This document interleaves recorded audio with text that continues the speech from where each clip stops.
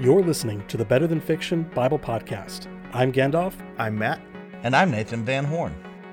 The Bible is the most read book ever, but to some it is merely fiction. Join our conversations as we connect the dots to reveal that the story of the Bible is not only true, it's better than fiction. To learn more about the show or to contact us directly, visit us online at www.betterthanfictionbiblepodcast.com.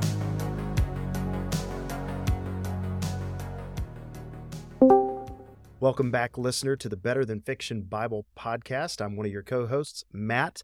I am joined today by N.W. Van Horn. Last name guy. Last name guy, resident biblical scholar here on the Better Than Fiction Bible Podcast. Also, I come bearing bad news, which is that Gandalf is not joining us today, but I come bearing glad tidings that we do have a special guest, friend of the show.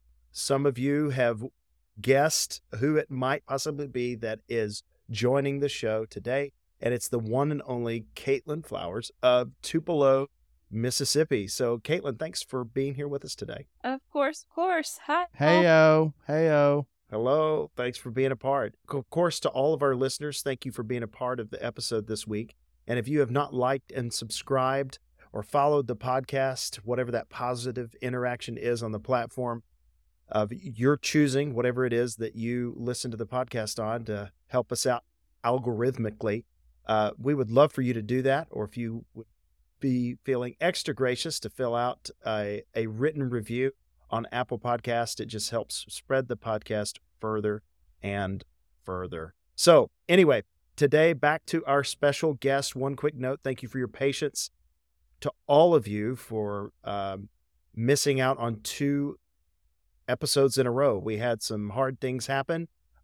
One was related to building construction. We're here at First Baptist Tupelo building, or at least the part that our offices are in, are being torn apart. And in fact, you might hear a hammer or a hammer drill in the background of my recording in today's episode.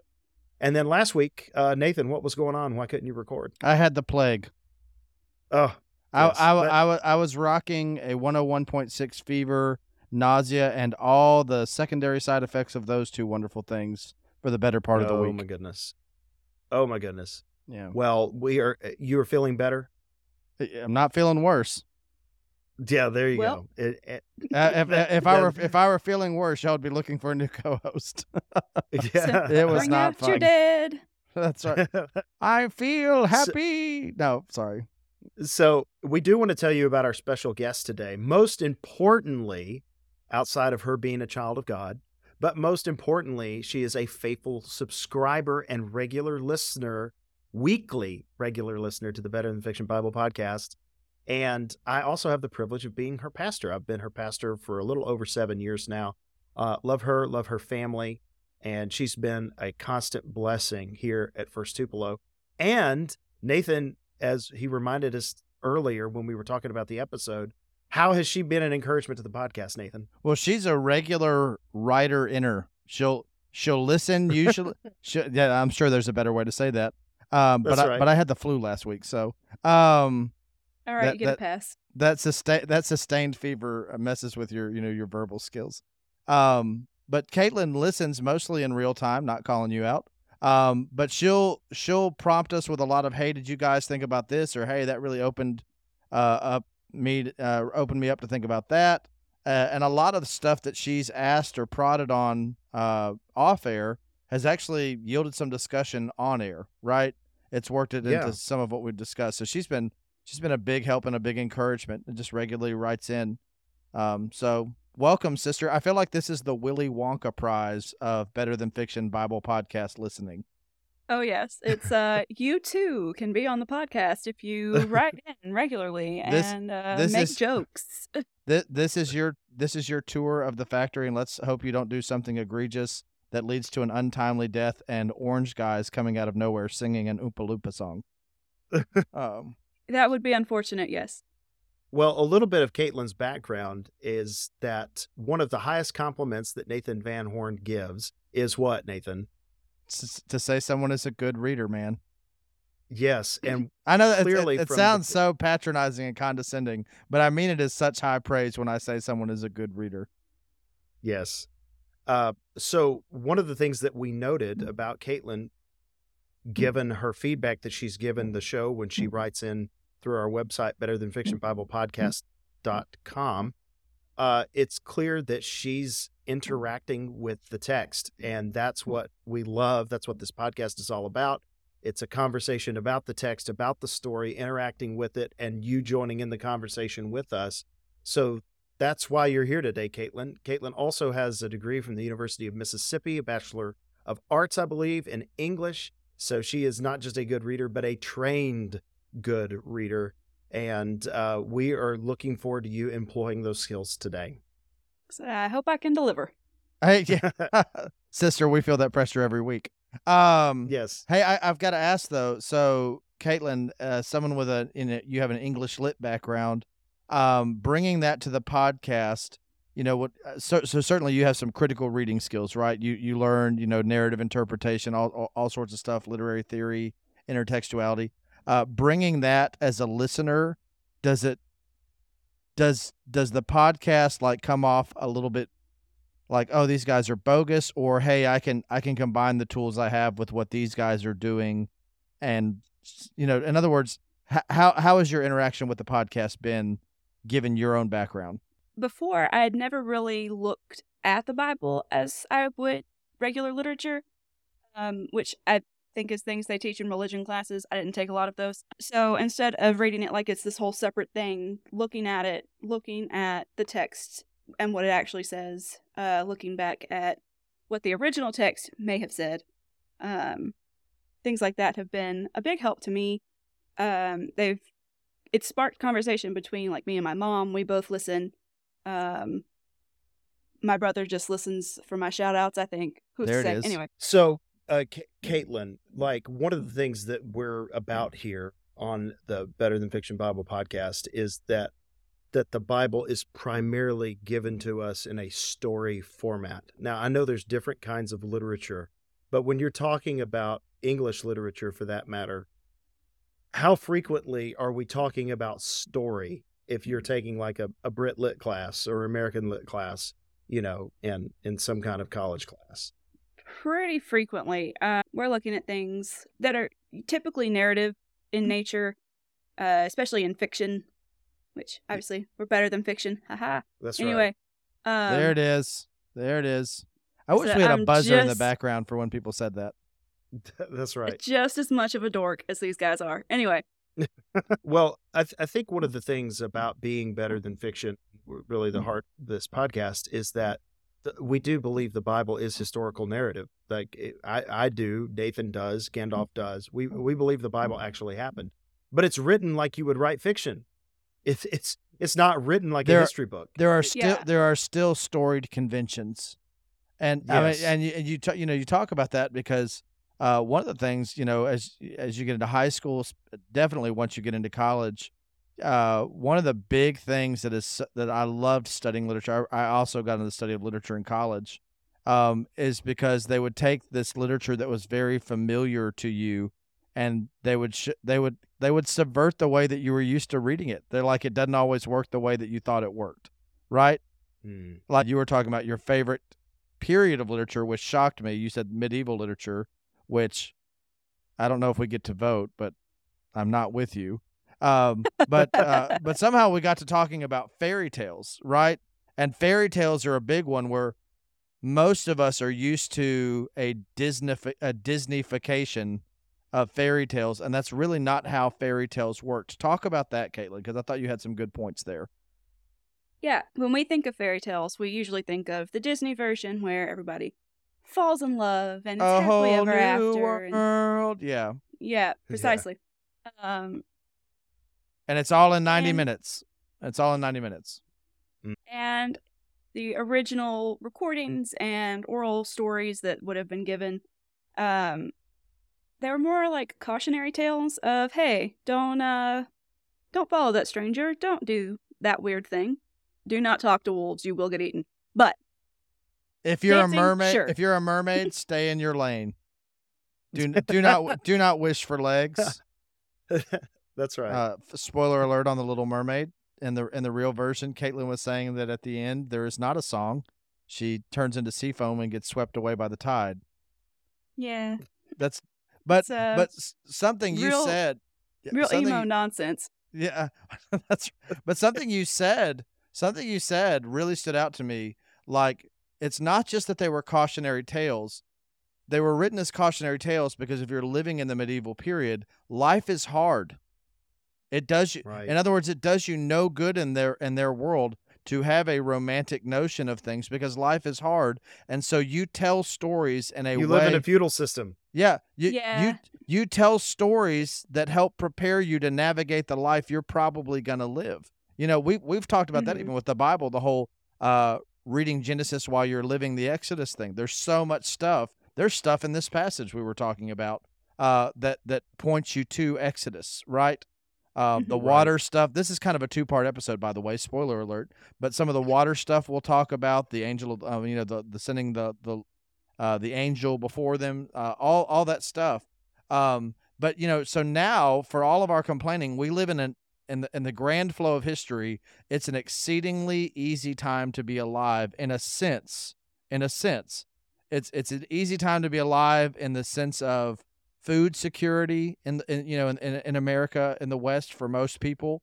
You don't have to worry about a simple infection taking out 1 of 5 people in your family. Medicine, we have all these, but we wrestle more with existential questions now because of that, because we don't have to scrape out a living.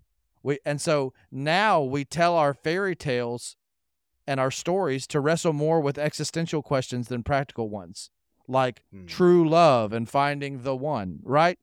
There's even been a shift recently in that. Because absolutely. we have different ones that are more like, family. That's important. We should focus on that. Was that an Encanto reference? Oh, for sure. So in thinking about today's episode, because listener, you may be thinking like, well, are they going to talk about the Bible? Well, I want you to, listener, take what we have said so far. Like these are the skills that we're hopefully trying to grow ourselves in and you in learning how to read the Bible better. In fact, in preparation for this episode, I kind of had a vague idea of what I wanted to say in today's episode. I'm not sure about you, Nathan, but in our preparation for this, it was amazing. Like, to me, Kaitlin, her first time was on the show, is saying, "Hey, have you thought about this?" And I hadn't, and I don't know that Nathan had either. And Kaitlin, we're going to talk about that after we read the text, but out of curiosity, without getting into what you saw yet, because we are going to read the text, how much of the podcast has benefited or hindered your reading of the scripture? I think it's really benefited it a lot. Like I said, I'm looking for different symbols than maybe I would have before.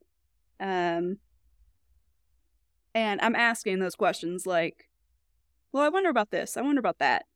It's not just reading it and thinking, what's there is there, which I shouldn't be doing anyway, but that's beside the point. Well, even at the level of narrative pacing, so Genesis 24 is not one where you hear a lot of people camp down very long. You go, the last several chapters, especially 22, are regarded as super significant. Genesis 21, you have the birth of Isaac at the beginning of, Genesis 21, you have the birth of Isaac at the beginning. Genesis 21 is 34 verses. Then you have the binding of Isaac, Genesis 22, major chapter, 24 verses.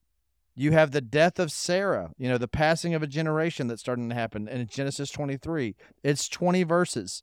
You get to this passage, Genesis 24, about finding a spouse for Isaac. All of the narrative has been built on God providing an heir in Isaac. And you get to the passage about finding a spouse for him, and it's like 3 chapters long. It's 67 verses.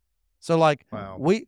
Before the podcast, and I would be guilty of this too, before the podcast, if I didn't see the immediate value of a passage of scripture, I would be tempted to give it a more cursory reading. Now, at bare minimum, I find myself saying, why is that getting 67 verses if I don't think a lot is happening? Maybe there's more to that story than I've given it credit for. I mean, is that fair? Nathan, that is fair. And the thing that I don't remember what episode you reminded us, but real estate matters It's at a when it premium. comes to space in the Bible. There's only so many pages in the Bible. And so if a story is given a lot of real estate in the Bible, a lot of space in the white space, it has to matter. Yeah, and Like, this is it. I was given a bookmark. I was given a book with a bookmark. It was a 2-for-1 gift by my friend and just older brother in the faith and the ministry, Dr. Ronald Meeks, gave me a book, and he gave me a bookmark. And in the bookmark has a quote by a former Bible professor from Blue Mountain Christian University, Dr. James Travis. And it says, the Bible is all that God wanted, only what God wanted, and just what God wanted. If those things are true, real estate is at a premium in the Bible. Like, it's not only is it not wasting what it includes, it's not wasting how it communicates it. And so, 67 verses for this. Why chapter. are there 67 verses? Yeah, that's good. So I want to set a good Christian example here and allow our guest on the show to read all 67 of those verses. There it is. No, we're not. Actually, we're not going to do that. That is not what we discussed.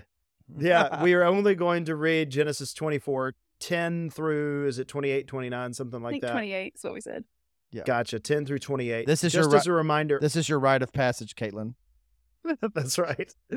Just as a reminder of where we've been, Abraham has just made his servant, presumably Eleazar, to swear that he would go and find a wife, not among the Canaanite women, but among his kinsmen.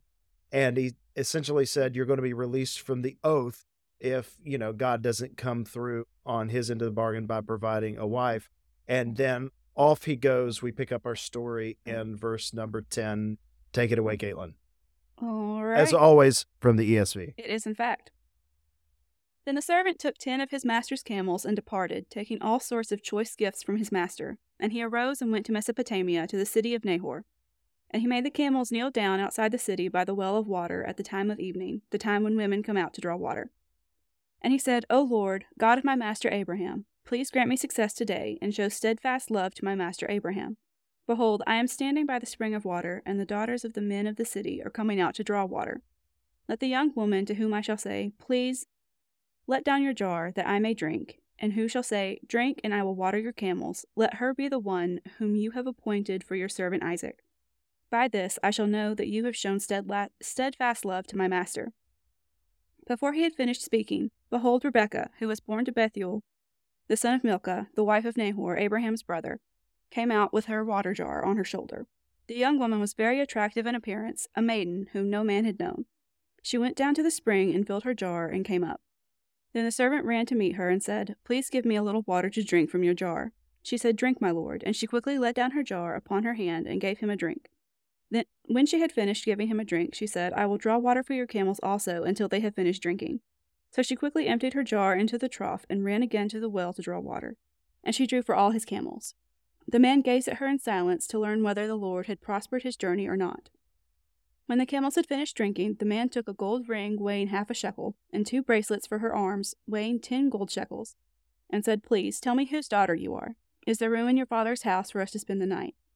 She said to him, I am the daughter of Bethuel, the son of Milcah, whom she bore to Nahor. She added, We have plenty of both straw and fodder, and room to spend the night.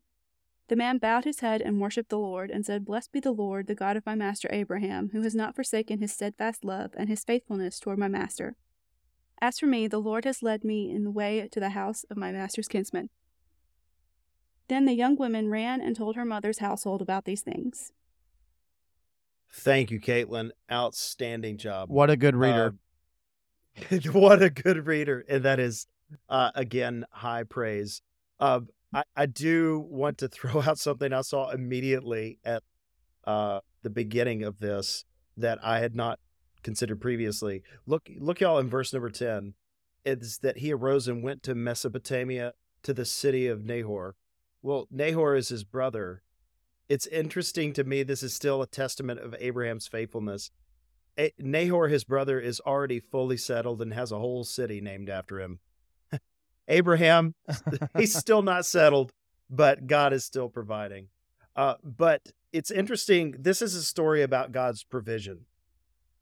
This is the servant that's going out and he's looking for this mystery woman whom he, knows not at this point. And Kaitlin, what is the thing that was the big glaring thing to you this week when you were studying this passage? Because this is something that I just totally missed. And this is, again, why Bible study should happen conversationally, because not everybody's going to see what their neighbor does. Oh, man. The camels. In what way? So, it's not just that there's 10 camels. Oh, no. Right. No, I mean, know your worth. 10 camels. That's the price. But know your worth. If I had a screen printing press, sister, I would make you that shirt. It would just say "Know your worth," and it would have the silhouettes of 10 camels. Isn't that like the Indiana Jones, where he loses the car at John Rhys Davies? Yeah, where he, takes the camel, something. Yeah. I mean, I think that's Raiders of the Lost Ark. I think that's right. But anyway, so what about these camels? Okay, so, like when we read it, like in Sunday school and whatnot, we're like, oh, that's so nice that she offered to water his camels. Do y'all know how much water camels drink? Not a clue. So I looked it up. I know they store it better than other animals, but I had no idea. These are some thirsty dudes. Oh, yeah. Well, because, like they live in the desert. They're not coming across water frequently. So when they do, they stock up. Yes. A camel that is just, every day, like drinking water regularly, can drink 20 gallons of water in a single sitting. Oh, my goodness. A camel that's thirsty and has not had water in a long time can drink up to 50 gallons in a single sitting. So we're talking potentially 500 gallons of water. And Homegirl is drawing this out like 5 gallons at a time, maybe one walking picture it over at a time. Yeah.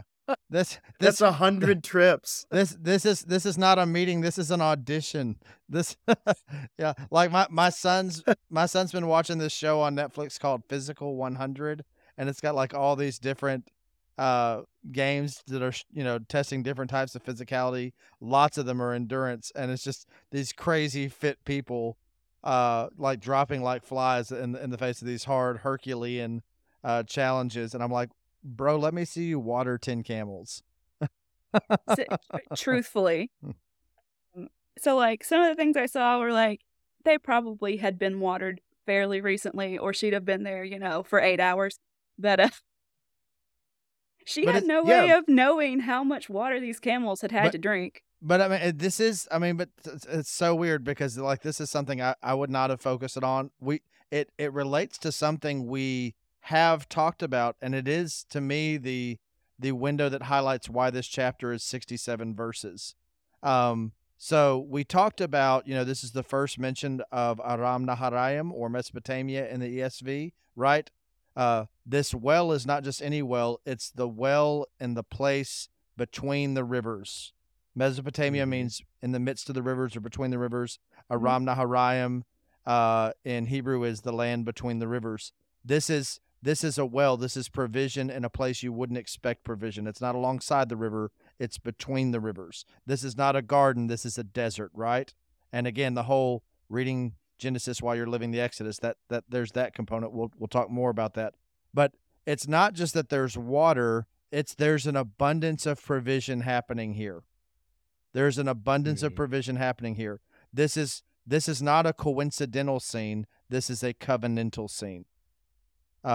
Look at how presumably Eliezer, talking about God, is this the one that you have appointed for your servant Isaac? Why is this chapter 67 verses long? Because the narrative for several chapters has focused on God's provision of heir, offspring, and fulfillment of his promise to Abraham. But that takes more than a son. That takes more than Isaac. That takes a Rebekah. And so it's interesting. Nathan. Make mention of what Rebekah's name means, because that's cool in tying that together. Most literally, Rivka means like to bind something. Her name means to bind together. Yeah. So it's like the whole binding together of man and woman. Yeah, and you can have the whole like more idiomatically to hold captive or to captivate. Like, and you go from a literal thing to like, oh, captivating in a romantic sense. But that's from this sense of binding, Rivka. And you can hear Rebecca in that, right? Right. And she's strong enough to do it too, because she can water all those camels. Because she watered all those camels. She's there's men at this well, but they're dropping like flies, and she just keeps watering the camels. Again, drink and I will water your camels. The verse 14, let her be the one whom you have appointed. That's big, right? And by this I shall know that you have shown chesed, not just steadfast love. This is a covenantal term, right? Right. It is funny to me. This has nothing to do with Caitlin's primary observation. It is funny to me that he waits until she's done watering, giving him water and watering all these camels. Like, okay, now I'm gonna pop out the bling, and that's when he takes out all the gold stuff. So anyway, Kaitlin, you mentioned fairy tales beforehand, so I heard a little bit of or at least the Disney version of the fairy tale of Rapunzel in verse number 14. Let the young woman to whom I say, please let down your jar that I may drink. I was thinking Rapunzel, let down your hair. So as a student of literature, like we're reading this in 2023. This doesn't sound just like the most blossoming of love stories of how you meet your true love. Like Isaac's not even on the scene. Like he's not even here. He's not, and it's not even his dad. I would go back to Chesed, whose love is mentioned. So far, Isaac's love hasn't been mentioned. Rebecca's love hasn't been mentioned, but the steadfast God's love of the Lord has been mentioned. Yeah. What is cool also in tying this stuff together, I believe we mentioned last recording about the whole at the well and how many scenes there are of people at wells. And John chapter 4, I know we mentioned last time, the woman at the well. Something that I caught this time that I didn't pay attention to previously is that there are two kinds of wells in the Middle East. There's a well that's called a cistern, and then there's a well which is a spring. A well which is a spring is water that literally springs up out of the water. It's tapping into the water table below. Where a cistern collects water from above. So spring water is water that's alive. Living water. Yeah. Living water. That's right. And cistern water is essentially runoff water, water that is left over. And it's interesting to me here that one of the most significant meetings of a man meeting a woman at the well, in fact, this is probably the first time a man has met a woman at the well, is they're meeting at a well that's giving living water, and it's not runoff water, and that's tied into John 4 later. That's cool to me.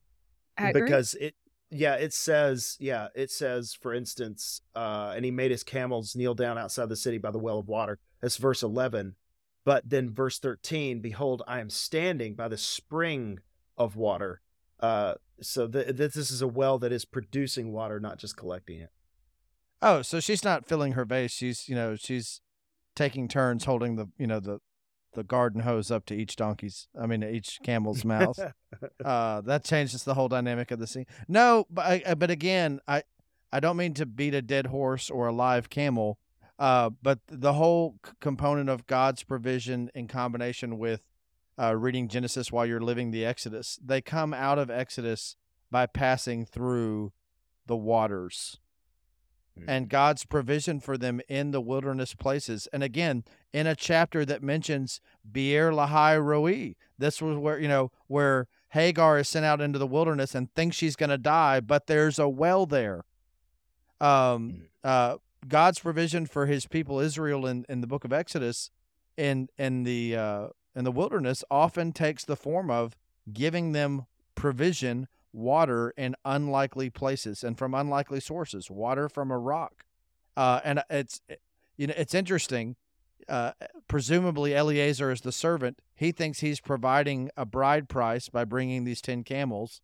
Rebecca thinks she's providing them with water, But this whole story of 67 verses that we skip right over is really a testament to God's provision on top of what we think we're doing. This is God. This is God being just as much in the Rebecca side of the equation as he was in the Isaac side of the equation. I love that. And also, just in rounding out the episode here as we come to a conclusion, Kaitlin, because I know you've been with us this whole podcast series, now almost 120 episodes, do you remember the first time we read about camels in the story in Genesis? They came from Egypt. Right. Genesis chapter 12, when Abraham goes back to Canaan from Egypt, that's where he acquires wealth. He probably acquired his gold there, and that's where he gets his camels. And just rounding out with what Nathan has reminded us, is that a theme in the Exodus, Nathan? What, camels? No, like the whole plundering the Egyptians. Yeah, coming out with the wealth of Egypt, yeah. But but we thought they were taking Egyptian camels. They were really plundering their drinking water, 50 gallons at a time. That's right. Oh, that's good. Well, listener, thank you all so much for your my camel's name is Dasani. Today. Mine's That's good. No, sorry. And Kaitlin Flowers, thank you so much for being a part today. And we look forward to being with all of you all again next week as we continue Genesis chapter number 24 in this grand narrative of the Bible. So God bless you. We'll look forward to seeing you next time. You get to pick your own signature outro, Kaitlin. I should have thought about this more. Bye? Later? Yeah, that's good. Shalom. When the moon hits your eye like a big pizza pie, that's amore.